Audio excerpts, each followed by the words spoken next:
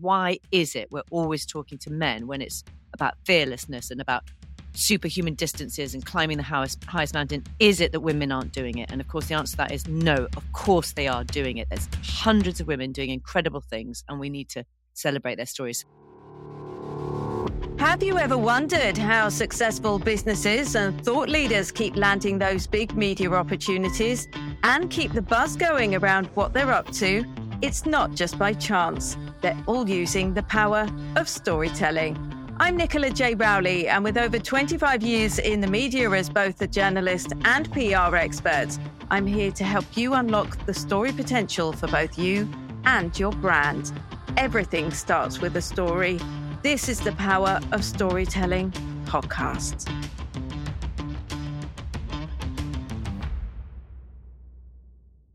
Well, hello. It's lovely to have you with us today.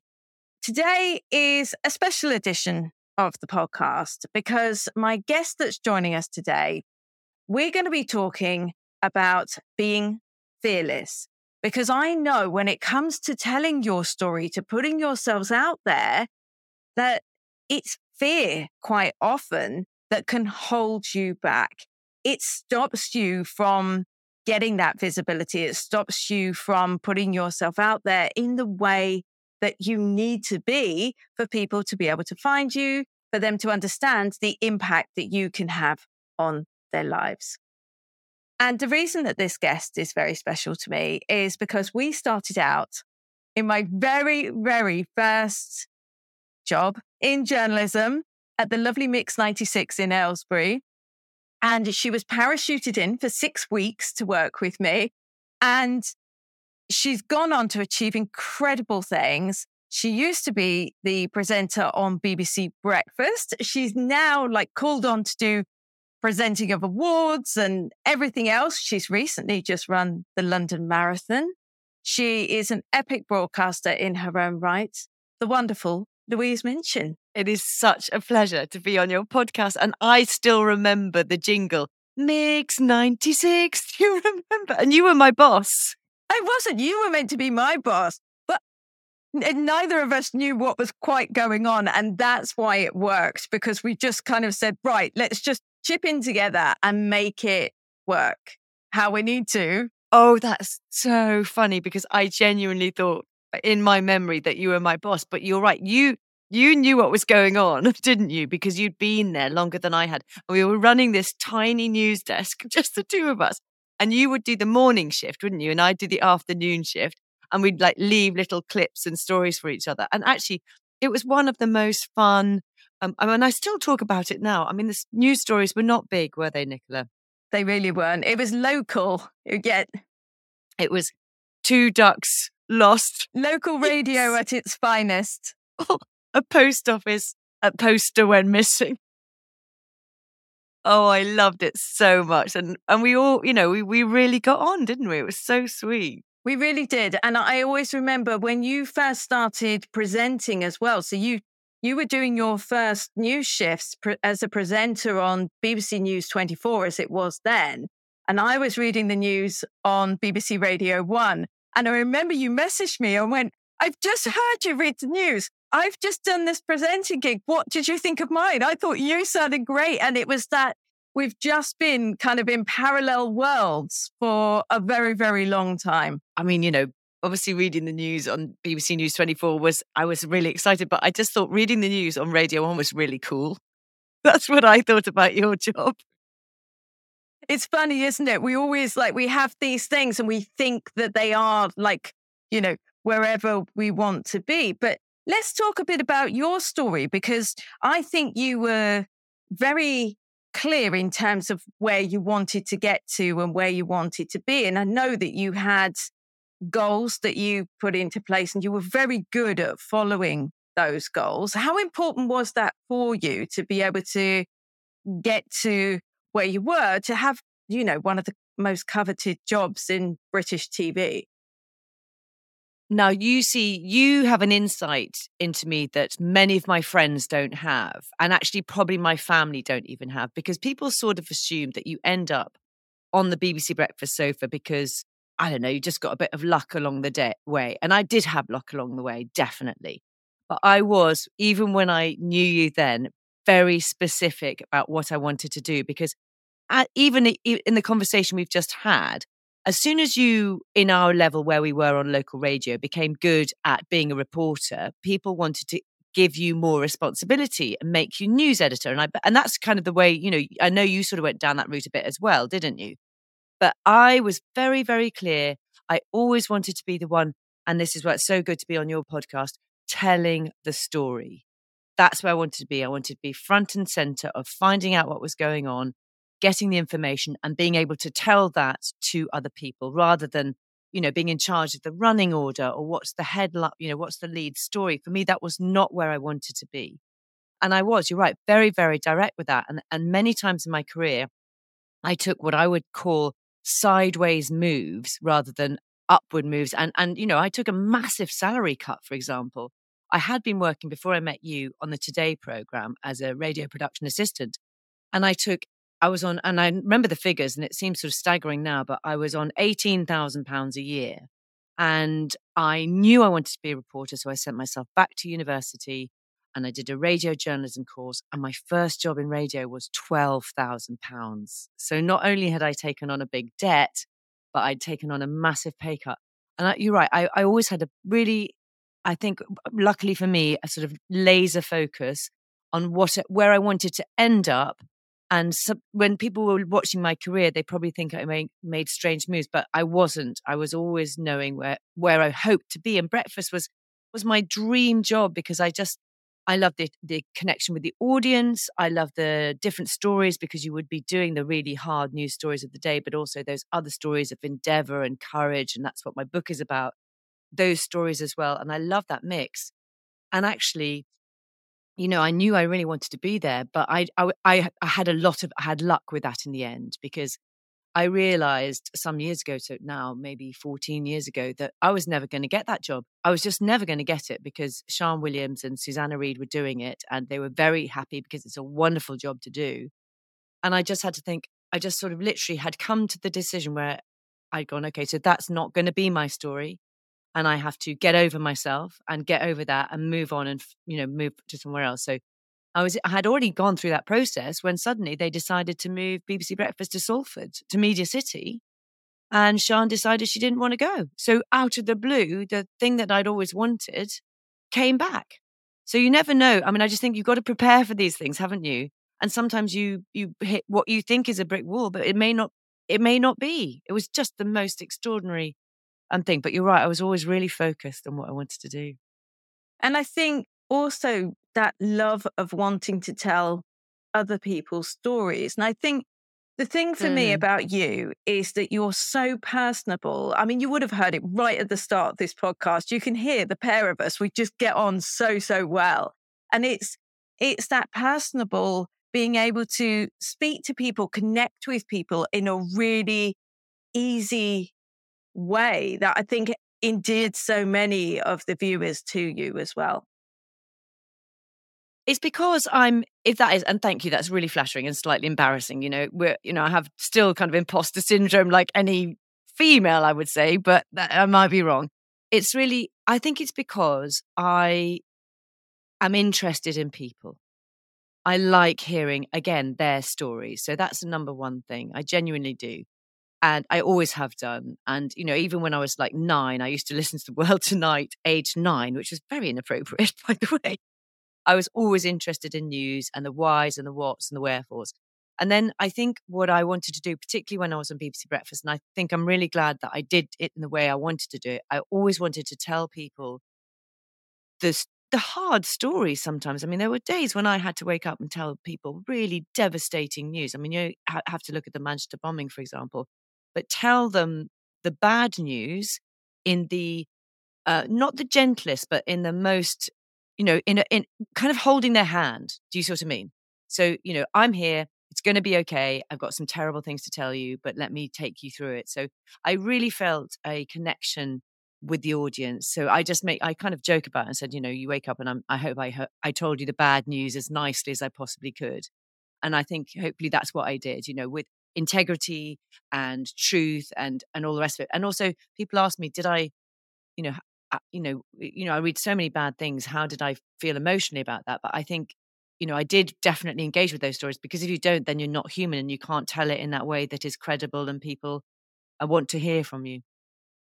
And you managed to do quite a few things whilst you were at BBC Breakfast. And the first thing was to raise the bar and the talking point around the menopause. So starting to Hmm. talk around the menopause, which was a huge, huge thing at the time. What was that like for you, being part of the story? Because we're always told as journalists, don't become the story. And there you were Hmm. actually opening up and being really open about it. Yeah. And that's really interesting from a sort of PR and a storytelling point of view, because I'm not stupid. I'm a journalist and I know the best stories are personal, aren't they? And we know that. That's the power of selling, and that's why people get engaged with it. And I mean, menopause. I won't bore you with the backstory about that. But basically, I'd been going through it. I'd already kind of outed myself, as it were, at work, because I'd had to. For and something happened which meant I had to go to my boss and say, look, I'm not being fussy. That's not me. I'm actually got a medical issue. Is the reason why I need the studio temperature cold. And then every time we did menopause, anything like a tiny thing on it, we get this huge response from the audience. And I just thought, I know there's something there. So I kept asking if we could do, let's explore menopause, let's talk about it, let's do some pieces on it. And I asked for about a year, but it was never right. It was Brexit, or it was an election, or some other thing got in the way. And eventually my producer, wonderful producer, came to me, Lisa, and said, Louise, actually, we're not just gonna do a day or even a report. We're gonna do a whole week on menopause. And I was just like, oh my gosh, I'm blown away. And she said, but we want you to do the piece at the start of it. And of course, all my natural instincts, like you say, as a journalist, like, oh gosh, you don't want to do that. And also, menopause then, and things have thankfully really changed, partly because of what we did, was really a taboo. I mean, it could have been career threatening to go live on television and tell everybody, oh, hi, I'm a menopausal woman. I've got all this stuff going down that's making my head go funny and all sorts of things. But I just knew that was going to be the most powerful way of doing it. And actually, I thought, it matters to me. It matters to me because I want women to get help. I want them to know that they're not alone. I want their families to know what's going on. And I just thought, actually, sometimes you have to put yourself on the line. And I'm really glad I did, because I know genuinely that has changed other people's lives and which is just a really amazing thing to do as a journalist, because that's not what we do, is it? We tell stories. We don't necessarily make things better for people. So I think I'm really glad I did it, but I did not in any way do it lightly. And it felt like sort of jumping off the edge of it. You talked about the thing about fear and putting yourself out there. It sort of felt like jumping off the edge of a cliff and thinking, I don't know whether I'm going to land on rocks or in I love cold water. So nice cold water that's going to envelop me and it's going to be okay. So, but it felt very scary. So one of the other things that you did whilst you were at BBC Breakfast was you started taking on triathlons. Now, I always remember you as being very fit anyway. You were always out doing things. You were always out in the open air and off exercising. You used to do inline skating. And I remember you bringing the skates into the studio with you. See, you've forgotten all of this, but I remember it all. I forgot that. Yeah, you used to do that. So when you went on I only just got rid of those skates recently. It's supposed to be 20 years ago. So when you were going on your triathlon journey, you took the audience with you, which is just so amazing as well. Tell us about that, like the journey that you went on, because that's going to segue into the next bit about being fearless and really going for things. Okay, so I mean, you're right. I probably was always sporty. I liked being outside, but I didn't really do sport in the way that I do now. I mean, that's for sure. So it all started with a cycling challenge that we did on BBC Breakfast pre-Christmas in 2012, where we went to the velodrome and we raced against each other, the presenters. And I had literally never been to a velodrome, never sat on a bike with drop handlebars, let alone cycled around, this ridiculous sides in front of 4,000 people live. I mean, it's so intense. And on that day, Bill Turnbull had said, I can't be beaten by a girl. Now, if you know me, Nicola, you know that's likely to light a little bit of a fire. So the thing I set out to do on that day was beat Bill. I beat him by some ridiculous things like 0.5 of a second. But way more important than that, I just went over that finishing line and just had this amazing wash of adrenaline and excitement, and just went straight back to my life when I was 15. And I used to race swimming competitively, and I loved it. And I just thought, gosh, I've just completely forgot how much I love competitive sport. Long story short, a friend left there, bought a bike the next week. I mean, my husband thought I was utterly nuts, the old bike and all the gear, no idea. And then a friend of mine asked me about doing a triathlon. I didn't even know what sports, I knew what sports were involved. So it's swimming, I'm going to do it in the right order, by the way, swimming, cycling and running. I didn't know then what order they went in. And I did my first triathlon about 6 months later. Again, loved it. Hated some of it, nearly cried. I mean, cried at the finish, cried, I think, halfway through the run because I still hate running. Well, I have a funny relationship with running. Sometimes I love it. And then I just went from there to, I mean, just as only I can sometimes do, when saw people that were competing in their age group in world and European championships, and just thought, now that looks really exciting. Imagine me, I've got a job reading out loud, representing my country for a sport. And I went on, did it. And I went to, I think it was 7 or something European and world championships in my age group. I nearly came last in most of those in the world, in those big internationals. But it was incredible. And I'm still doing all sorts of different sports. And I just do more and more kind of endurance sports. Like you just mentioned, I've just done the London Marathon, and just get so much out of it physically and mentally. It's been an incredible, wonderful journey that I'm still on, and I have no idea where it's going to end.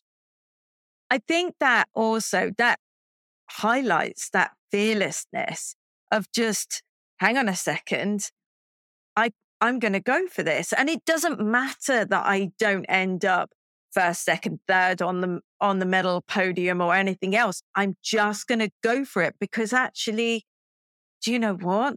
Maybe me doing this, apart from me getting an incredible amount of enjoyment from it, I'm going to take people along with me on the ride, and they're going to feel inspired that I'm doing this at this stage of my life.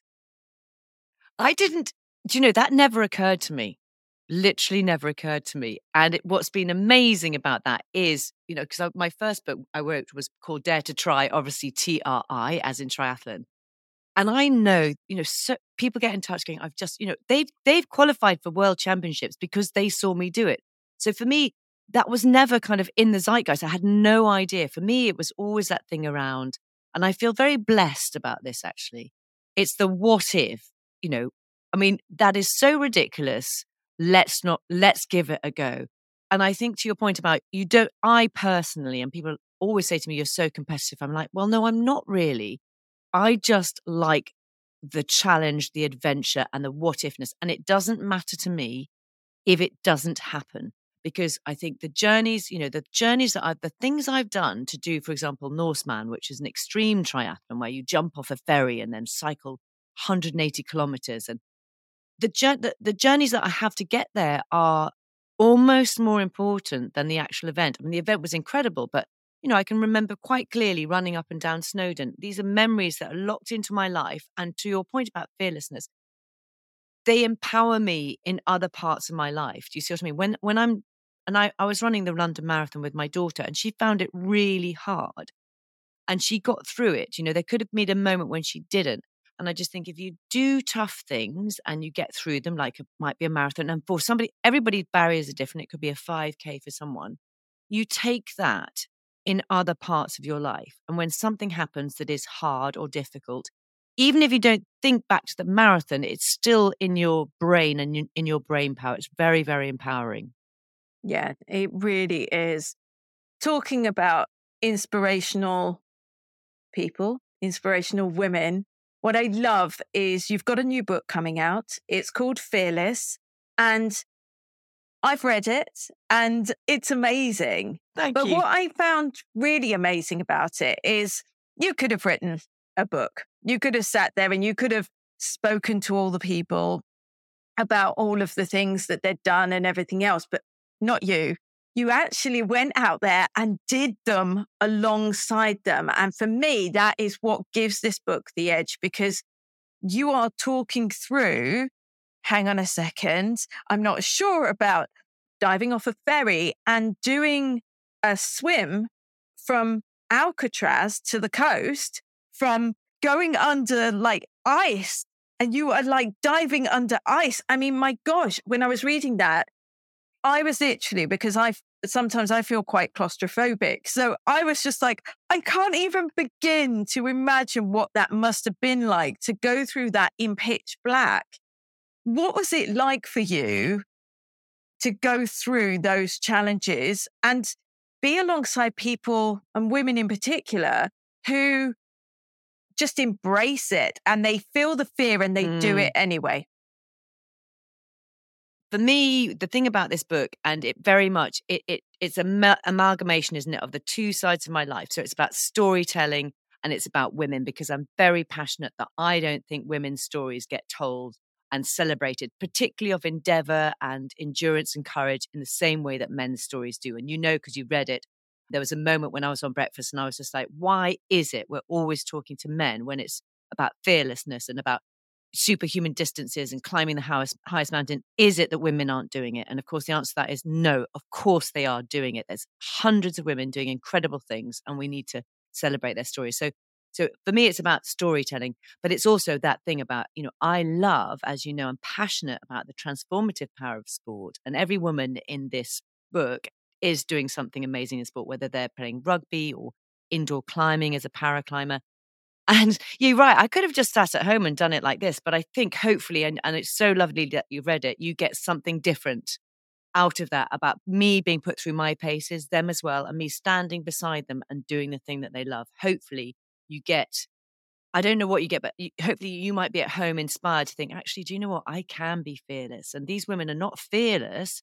They just choose, as you say, to go and challenge boundaries and push at the edges of things and hold down a job. One of my women in the books, Lucy Gossage, who is a cancer oncologist and also a 14 times Ironman winner. They wouldn't be in the book if there wasn't something special about each one of them. And I learned from them so much about resilience, about courage, about determination, about, just also edges. You talked about claustrophobia. There was one when I went wild caving, and that might be fine for everybody. It was not fine for me. We all have different edges and how they push at different edges, and they're doing something that they love. And it was so great to be alongside them doing it at the same time. So of those, which was the hardest for you? Which was the one that really pushed you to your limits? I want to mention two, if that's okay. So first of all, aforementioned wild caving, my idea of actual hell. I'm like you, claustrophobic. I thought I would go into a big cave and there'd be cavernous and we'd look at lovely rocks and climb over boulders. No, we climbed through a tiny hole in the ground and went straight into these narrow, wet, dark tunnels. And I properly had to really, really marshal all I know about how not to panic in there, because, we went 2 hours in and then I knew it was 2 hours out. There's no emergency exit. There's no rescue. If the lights go out, you're absolutely stuffed and you have to stay there. So it gives me sweaty hands thinking about it. Very, very challenging. Not enough money in the world to make me go back, by the way. Number two was something that took me by surprise. So we went up Snowdon on a charity walk and we were doing two mountains actually. And I just made a mistake. And this is really easy to do. I've been up Snowdon quite a few times. On the way up, we knew it was going to be cold at the top. It started drizzling. I said to one of the safety organizers, I was like, oh, should I bother putting on my waterproofs? Answer to self, always listen to yourself and your own gut, because my gut was telling me I need to put on my waterproofs. I didn't. By the time I got to the top, I was soaked. It was 3 degrees. There was a howling wind. We were in, mist and rain.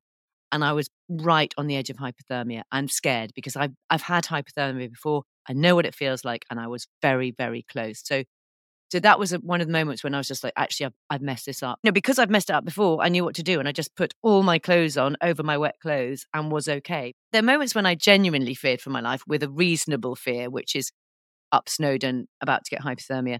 And there are the ones that were not reasonable, where I was not going to be crushed by tons of rocks, but I felt like I was when I was wild caving.